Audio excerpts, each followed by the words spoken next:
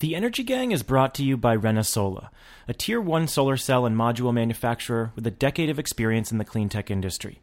ReneSola is your complete procurement provider of clean energy solutions. The company is now offering a bundled solution for residential installers looking to reduce procurement costs and drive down the cost of projects. To find your local representative, go to renesola.us or give them a call at 415-570-2647. Ahmad Shatila worked in the chip industry for 18 years before becoming CEO of the semiconductor manufacturer MEMC in 2009.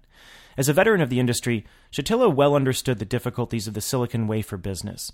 Semiconductors are a commodity, and the company was facing intense pricing pressure from Chinese competitors. Shatila had hard choices to make about where to steer the company, so he undertook an internal review of the semiconductor business. When I became CEO, my reflection after reviewing it with the executive team at the time and the board, and I visited 150 companies just to learn end-to-end what's going on.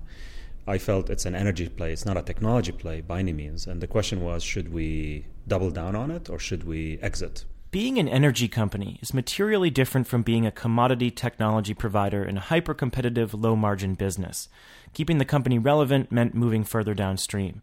So shortly after taking over as CEO of MEMC, Shatila started searching for an acquisition target. He zeroed in on SunEdison, the pioneer of the power purchase agreement for solar PV. And the reason is because I looked at many companies, but SunEdison had the right platform, the right thinking.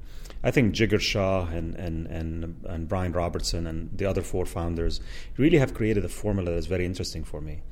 The PPA model gave me the idea that one day we will have consistent cash flows. It's just that contract is a lot better than being on a treadmill, selling product one quarter after the next. And so it was a dream, but at the time, SunEdison was only 38 megawatts. And we were selling 800 megawatts worth of wafers. But we got lucky, so we went from 38 to 160 and so on and so forth. Now this year we'll do more than 2 gigawatts. And that's how we entered it. We went after being an energy play rather than technology play. Today, SunEdison is branching out beyond solar and into wind, microgrids, and is eyeing hydro and even natural gas. The development arm became so important for the health of the company, MEMC adopted the SunEdison name in 2013. So how does Shatila see the business evolving? I'm Stephen Lacey, and this is the Energy Gang podcast from Green Tech Media. In this bonus episode, we've got an interview with SunEdison's CEO on project development strategies, emerging markets, battery storage, and vertical integration. The gang is not here with me at the moment, but we'll have our normal podcast later in the week. I sat down with Shatila at GTM's recent Solar Summit. He is truly one of the most honest and open CEOs in the business, which is why I'm bringing you the conversation in its entirety. We started off the interview by talking about what he means when he says SunEdison is going after the energy play and not the technology play. In energy play, there's 3 elements, at least in power, not energy, but in power.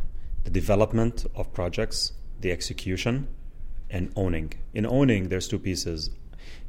Financially owning the project and servicing the project. In execution, there is EPC, engineer, procure, and construct, but also the technology. Where we focus is the areas where it's very complex. We like to work on things that are incredibly difficult. And the reason is because we know if we are able to figure them out, we'll make a lot of money out of them. And we shy away from things that are easy because we know that anybody can then make them. Sometimes some things are very difficult, but we know we cannot do it because we don't have the talent. We'll try to partner with others. What do you mean by that exactly? What would be a hard project? Right now, like we're in wind. We do not. We will never do wind turbines. In terms of development is very complex, and to be able to do it locally and internationally at large scale. You cannot have everything inside your company. You need to work with brilliant people that have local connections, but then you can use your platform to partner with them and take their projects and evolve them into operating assets over time. Another difficult play would be getting into battery storage manufacturing, and you made the recent acquisition of Solar Grid Storage and are thinking about more acquisitions and partnerships as you unfold your storage strategy. So I would assume that the manufacturing component of batteries is another one of those difficult plays that you just wouldn't want to get into. Well, actually, I would also call it is not that important either, the manufacturing of the battery itself. But if you want to be in that business, then do what Tesla does or what GE does. Like, you have to really be one step above the cell manufacturing and the battery manufacturing. Is the sophistication on top of that is incredibly valuable. And I'm not sneezing on reducing the cost of a battery. Reducing battery technology costs is very important and not easy. But I think it's a commodity, because at the end, it's all of them they're going to store. So it becomes a cost play. Where we want to play is in the business model, how to use a battery storage to transform the energy systems. And that's where we want to be. So the solar grid storage acquisition, what does that give you? Is it basically lessons learned? I mean, was that a talent acquisition, or do you see a project portfolio there that could be built upon? Well, when you had your podcast with Jigar, you and Jigar were debating why we did it, and you got it right. It's really we bought it because we want to learn. They're smart people that have gone through multiple cycles of learning, and they have a small pipeline. So we're humble about it. We don't know anything. At some point, we didn't know anything. We've been playing with storage for a year and a half, and by getting that team with us, which we know them pretty well, and they have a great reputation, albeit a very small team, and it's a small acquisition, we can learn 9 months worth of lessons or a year instead of us doing it by ourselves, and accelerate our time to market. That's why we did it. How important is storage for rural electrification, and is that more important for storage in the short term when you consider building out these microgrids and so forth? The storage market here in the U.S. is very nascent, difficult to get into, but in rural areas where there is no access to electricity, certainly storage is a more immediate play. Would you say that's the case? I would agree with that. I think storage is very valuable in certain places, but in other places it is fundamental. In rural electrification, it's fundamental. If you don't have it, you do not have a system at all. You can be in residential system in the United States without storage, but storage will add more value. As I told you last time when you did the interview, in Germany, today it is valuable to have storage, but it's not essential. But by 2019 becomes essential, because you cannot be competitive with solar without self-consumption. So you need storage. And that's how it's emerging. So today when Shale was asking me about it, well, you're everywhere in storage. Well, storage is like driving a car. If you don't have it, you as an energy company, especially a company like ours that is in so many different places, will limit itself. Storage really allows us to expand the market and give more value, and that's why we use it in so many segments. You said today there are a few things that make you nervous as a CEO. The explosion of electric vehicles, or the potential explosion of electric vehicles, the explosion of battery storage, people who are able to make money off of building services on top of those technologies. How does the potential of those markets guide the decisions you want to make as a CEO? Very tough question. And I want to be articulate about it because it is something that obsesses me, and I don't have a good answer. But I look sometimes at these megatrends, and I start really debating intensely within the company and with people like yourself and others, like what is the best known method? How do you make money? I'll give you one data point. When solar becomes so low cost, many solar companies will cease to exist. Because many solar companies make money today because solar is not because of the government support that we get, but the assumption that there will be still some oxygen in that system. But when the cost is $5,000 to power the whole house in solar, how do you make money on that? You cannot be a solar company to do it. Clearly, you cannot be. So you have to become an energy services company. There's no way around it. And these are the ideas. I'm not saying that I'm interested in that kind of solution, but that's how you have to think about it. You have to look at these mega trends and figure out how do you make money. And that's actually what happened to us. If you look, Stephen, we went back. We never been in Germany in solar. In 2009, Carlos Dominic, who's the leader of SunEdison at the time, after Jigar left and Brian Robertson left, and that's who I bought the company from, because Jigar was not in the company when I bought SunEdison, although Jigar helped me and I met him and all that. He and I agreed we'll never go to Germany in the short term because there's no sun. It doesn't make sense. In the long run, it's not going to be a real market. And we focused heavily on many other areas. India, We focused on US. We focused on Italy, and it backfired. We did that too. So when we try to invest, we try to look at the long term. Is it a sustainable business model that we can have? And unfortunately, because of the world, how it's changing so fast, it's dizzying. Some things are really dizzying. Like there's a lot of changes. And some of these megatrends, we're not the driver.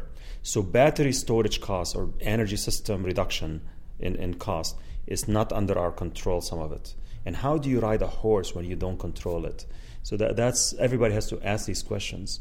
So beyond battery costs, what are some of the mega trends you think are most important? Solar costs is coming down very aggressively. It will be so right now. If you buy a multi-crystalline panel, 72 cell for utility scale, it's 310 watts and 55 cents. But in 2030, it will be 32 cents or 35 cents or 30 cents, and it will be 450 watts, and it will be mono. By 2030, it will be 20 pennies or 25 pennies at 600 watts. And I don't understand every single detail about the roadmap. I mean, we have ideas how to improve spectral response and energy absorption and all that, and efficiency by using direct band gap material and all that. So we have ideas. But by 2020, we know the exact roadmap. That's a mega trend, because at that moment, having solar be so low cost that you can move manufacturing to Arizona because it is so low cost to produce energy. If solar is at 1 or 2 pennies a kilowatt hour at a time, how would the world change? So that's another mega trend. The other mega trend for me is electric vehicles, like I said in the conference. You have an investment that is in trillions of dollars a year that only gets utilized 4%. Stefan Heck, who's a professor at Stanford and did the book on Resource Revolution with Matt Rogers, he has the statistics. We use our cars only 4 hours, 4% of the time. Most of the time, actually, we're sitting in traffic. 96% of the time, the car is parked. We're spending $4 trillion as human beings on automotive and vehicles that are sitting there all the time. You're telling me someone's not going to figure it out, especially if that car now can store electricity and produce it? That is a mega trend or a giga trend that we have to watch. And that's something that you would want to get into to figure that out. What exactly do you mean when that's a mega trend that worries you?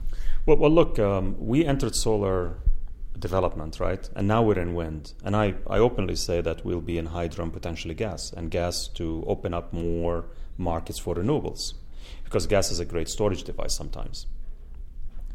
If at some point the best way to own the energy markets is to lease cars, we'll be open to it. I'm not saying that's not what I'm going to do, and I'm not saying that that's how the market will be. I'm not saying that that's the right business model.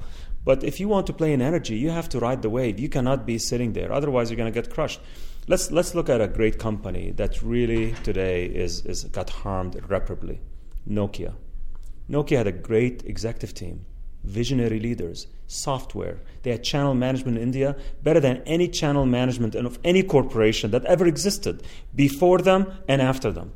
They had great products. They had software Symbian in the developing so that they can rival anybody, trying to move themselves into a software company. But they missed the boat.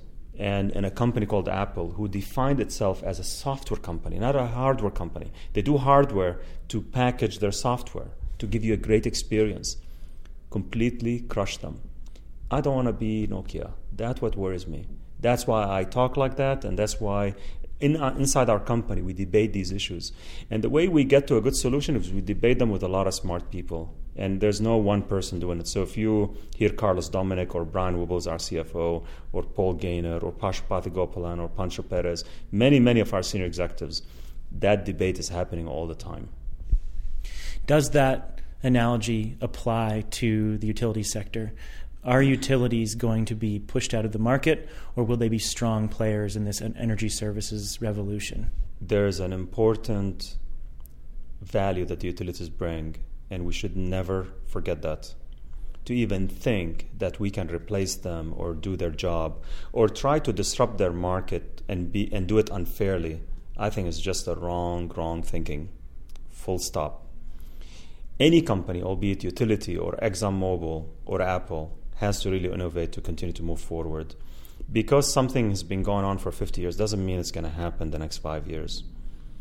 The issue with utilities and all monopolies in the world, they have two risks, and that's why you see, if you look at our own analysis, what we're trying to do is build consistent cash flows by signing 20-year contracts and 50-year contracts. And this way we have consistent cash flows, and hence we have a very valuable, low-risk entity. We're not on a treadmill. What happened to Nokia will never happen to us because it will never collapse within 2 years.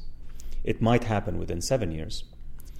The biggest risk to our business, and monopoly is even worse because they are also have these consistent cash flows, but they are also immune to any competition, is two things: arrogance and lack of agility.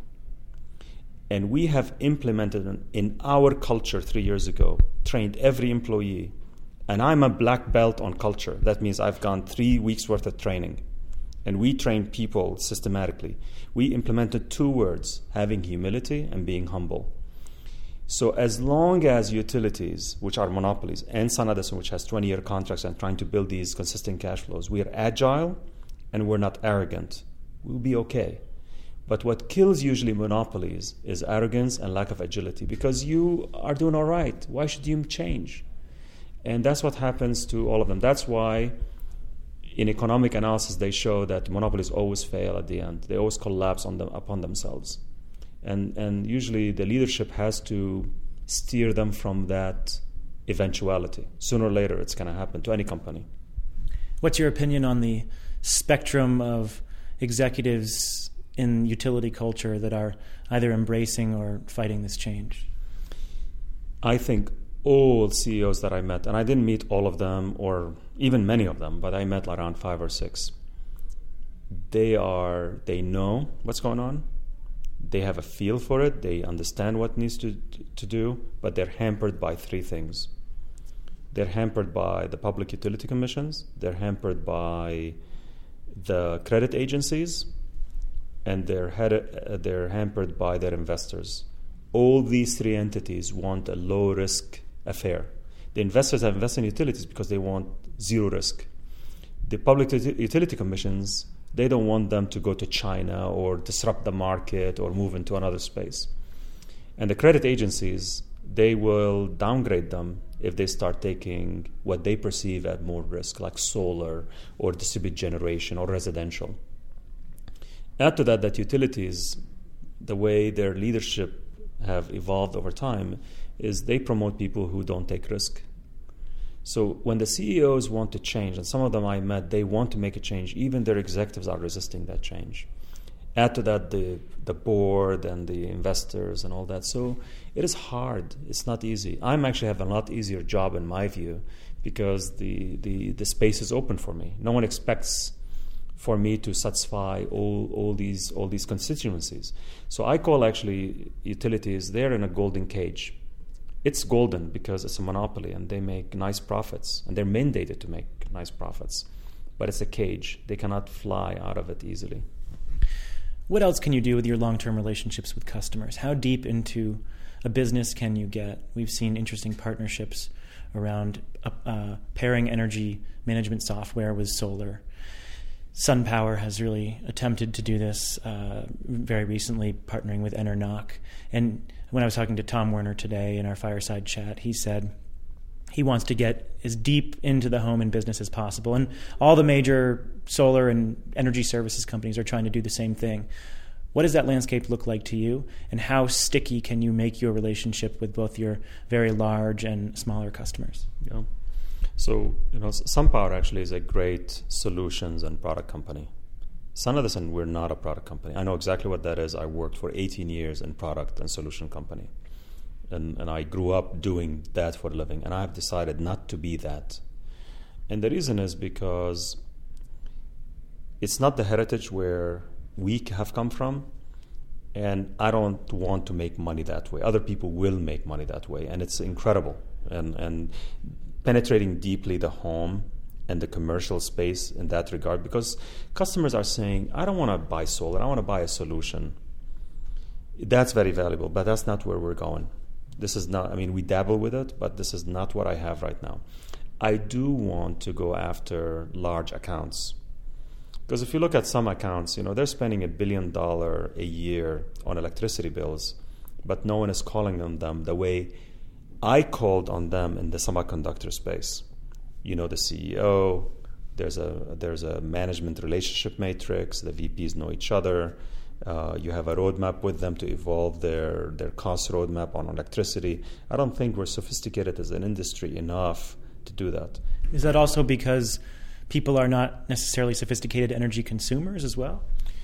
Not big corporations. If you actually look at some big corporations, when you spend $1 billion on electricity, you have a huge team trying to do it.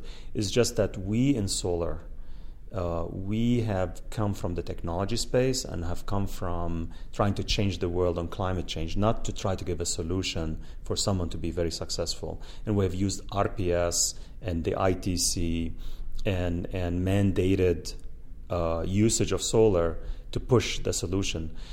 But really, industries have to shift to more account management and consumer products a lot more than what we have gone from, what we came from as an industry. We have to change a lot. And the leadership teams have to also change. Because even in our company, there's not many great salespeople. Like really corporate strategic account manager. That for me is a definition. There's actually business processes that you do when you do it, called like conceptual selling or strategic selling or focus selling. I mean, these things we have trained our semiconductor division to do it. And we don't have it in the solar industry at all. There's that sophistication and it's not there. But that's where we need to evolve and go. And that's how we've been very successful in Chile. In Chile, the reason why we were able to sign PPAs and others can't, because we have a corporate account team. The leadership there, they're great in selling to CEOs and seeing the world from their side. Not that I want to give them solar. We look at their cost structure, how they're organized, and sell them the way they want to use it. Is that mostly mining companies? Mining and others. Some of them I can't divulge today because we're in negotiations, but it's different industries too in Chile. Because the cost of solar is so much lower than anything else. People want it. And does the falling price of oil and diesel prices, does that impact some of these projects that you're signing in remote areas and on the spot market? Zero. Actually, I showed it in the Capital Markets Day. And some people started to believe it. I even seen on TV people using our data. What we showed is there's no correlation with with oil at all. And in gas is negatively correlated. That means as gas pricing goes down, solar goes up. Of course, I don't believe that data because it's only 3-4 years worth of statistics, but it shows that there's no correlation. And we have never lost a deal the last 6-7 months. No one ever even talks about it. And we are like everywhere. In most countries, we're negotiating so many different deals and so many different channels. It never comes up. And the same can be said for the projects that you're developing in India and planning for West Africa. Kerosene and diesel prices are still high enough that these microgrid projects and energy access projects make sense? In India, diesel is subsidized. But by the time it comes to the people on the ground, it goes through so many hands that it's not subsidized anymore. So we don't see that at all. And in India, on big, large-scale projects, the real competition is coal. And we have shown the government in July of last year that the solar cost in 2015 will be equivalent to imported coal at $65 a ton of coal. And we were pretty actually influential on their policy, let's say it this way. And if they didn't see those numbers, they wouldn't have announced massive increases in commitments. You said you're developing 100 microgrid projects this year? Is that yes. And that 1 million people you're going to reach? It's between 500,000 and 1 million people. It depends on, because each microgrid might take care of 1,000 to 4,000 people, depending on how many villages around it and what's the size of that microgrid. So because of that, it will range that way. But it's big numbers. And you said that many of these villages have potential access to the grid. They might be connected to industrial units, but the houses themselves don't have electricity. Will the microgrids eventually be integrated into the broader grid, or are these standalone projects? How do you think that will evolve? For us, the way we're doing microgrids is we will not go through the grid at all. We'll just go do our own. What I was saying is something actually I heard from a minister in India around 3 years ago. And basically they had these transmission lines, and people were stealing the copper because they were not powered, they're just built, and they're not connected to the villages. And it's not about India. All governments, they use statistics that are very, I would say, optimistic to say that, we have 90% penetration of electricity. In reality is it's not really connected to the homes. So the real statistics are a lot worse than people think. I want to talk about vertical integration very quickly, and you mentioned the contrast between SunEdison and SunPower's business model. A lot of people talk about vertical integration in a very monolithic way, and I'm just curious, if you had to break down the differences between a SunEdison, a SunPower, and a Solar City, how would you sort of describe SunEdison's business model compared to those two companies that people often compare you to in terms of vertical integration and your size? Yeah, we're very different companies. I mean, all these companies are successful, clearly. They're the leaders in the industry. The way I look at it is there's a tremendous value in agility, tremendous value in flexibility. And when you're vertically integrated, you need to ensure that not one step dominates the whole equation. Because if you're vertically integrated and it's fixed vertical integration, then you are as strong as your weakest link. Like a Solar City would be a fixed, vertically integrated company, right? For example, a company like Solar City is fixed integrated because of the construction crews that they have. So that's their weakest link, if it emerges to be in the future. I don't know. I really don't know, right? But I don't like that, because I have done that in my life and I failed in it, and I know it's not. We used to have a machine in my previous company that is like incredibly fast and perfect, but the reality is the uptime on it was only 43%, because all the time something will break in it. And because of that, I learned that there's value in flexibility. In the case of SunEdison, for example, if you look at it, we sell polysilicon by itself, the wafer by itself. We do the modules by itself. We buy modules from outside. We use thin films. We use high efficiency. We use everything. And because of that, we're able to move in and out and support our strongest point. And that's why we have gone from number 20 in downstream to being twice or 3 times as large as the largest person. Actually, our pipeline is the true pipeline, the way we calculate it, like based on true contracts or signed LOIs, is probably 5x the next person, because we allowed our strongest team to dominate the equation in the company versus getting the weakest link to do it.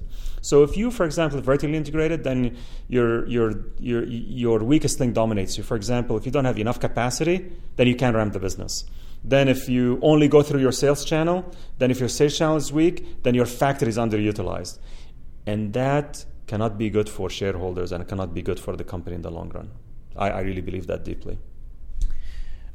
What's the process of buying up projects and developing projects and putting them into the Terraform YieldCo? How aggressively are you out on the street looking for more projects to put into the YieldCo? Well, look, it's very simple. You buy a project at 10x cash flow, and it's worth 25x in a YieldCo. You tell me. I mean, it's like for us, simplified equation. I used to sell a project. Now it's worth twice as much. Now today, I sell the same project to Terraform at the same price that I used to sell it before. But I own half the cash flows because of the IDR structure that I have, the incentive distribution rights. So effectively, I have doubled the price of my engine. And not only I have doubled the price of my development engine, but now I can also acquire projects, operating assets from others. So because of that, we quadrupled the true value of the company just by that design. What's the hardest decision you've ever had to make as CEO of SunEdison or MEMC? Actually, I'll tell you about the stupidest decision I ever made. So we had the highest cost of polysilicon in the world. People thought we had the lowest. Our investors thought that we have the lowest cost in the world because we have FBR in Pasadena. And the cost was $70 a kilo. It was devastating, like really to walk into that equation and be that. And we reduced it from $70 to $38 within a year period by being more productive, improving safety, so on and so forth. But because I was rushing, as I'm ramping SunEdison, I'm rushing to reduce cost to circumvent that structural high cost in chemical plants. Chemical plants are easy. You have to have the most advanced technology in them, the largest scale, putting in the right country where the labor cost is low, and ensure that you don't spend a lot of money on feedstock. 4 elements. Because I didn't have them in my Italian plant and my small Texas plant, I tried to circumvent that by building a wafering facility in Kuching, Malaysia. And I used very advanced technology. And I always say I because I pushed for it. I really was the sole decision maker in pushing very aggressively. So we use like something called Big Daddy, which is a 1,600 kilogram DSS reactor, which is like 4x what was in production at that time. And I tried to use diamond wire on multicrystalline wafers, which is very hard to do, because I wanted to circumvent the high poly cost so the company doesn't collapse. And that backfired because the technology didn't work in time. And we almost harmed the company forever because of that. So that's the stupidest decision I made. In retrospect, I should have fought the battle on polysilicon and waited and not jeopardize the company trying to circumvent this issue. I think I was too paranoid. I should have been less paranoid and just deal with it the way it was. And I assume the best decision was acquiring SunEdison? The best decision that I ever made is to be disciplined on development. I never compromised the development team. A lot of people laid off their development organizations during the downturn. I stayed the course. One key decision that we made, all of us as a team, of course everybody gave me different opinions, and at the end all of us made the decision, is not to lay off our Madrid organization during the depth of crisis where Italy completely disappeared and we had no business in Europe. And because they were elite forces, I kept them under payroll. And from there we leapfrogged into Latin America, and the rest is history. And that have re-energized the company. And if you look at our most senior leaders in the company, they all came out of there. So that's probably that being disciplined, that knowing that development is what we call inside the company the head of the snake. If you control the head of the snake, you control the whole industry. So if you own the project, you decide who plays and who doesn't play the game. I never compromised on that. I never called that team EPC. I never made the P&L with zero margin. I never told them that they only have to sell modules from our factory. That is probably the best decision we made as a team, is really be disciplined and support the development team. And that is the end of our bonus episode. I hope you found the interview insightful. We'll be back as normal later in the week. In the meantime, you can find all our episodes at greentechmedia.com/podcast and subscribe to us on iTunes, SoundCloud, and Stitcher Radio. We'll catch you soon. Thanks for listening, and thanks to Renesola for supporting the show. I'm Stephen Lacey, and this is the Energy Gang podcast from Green Tech Media.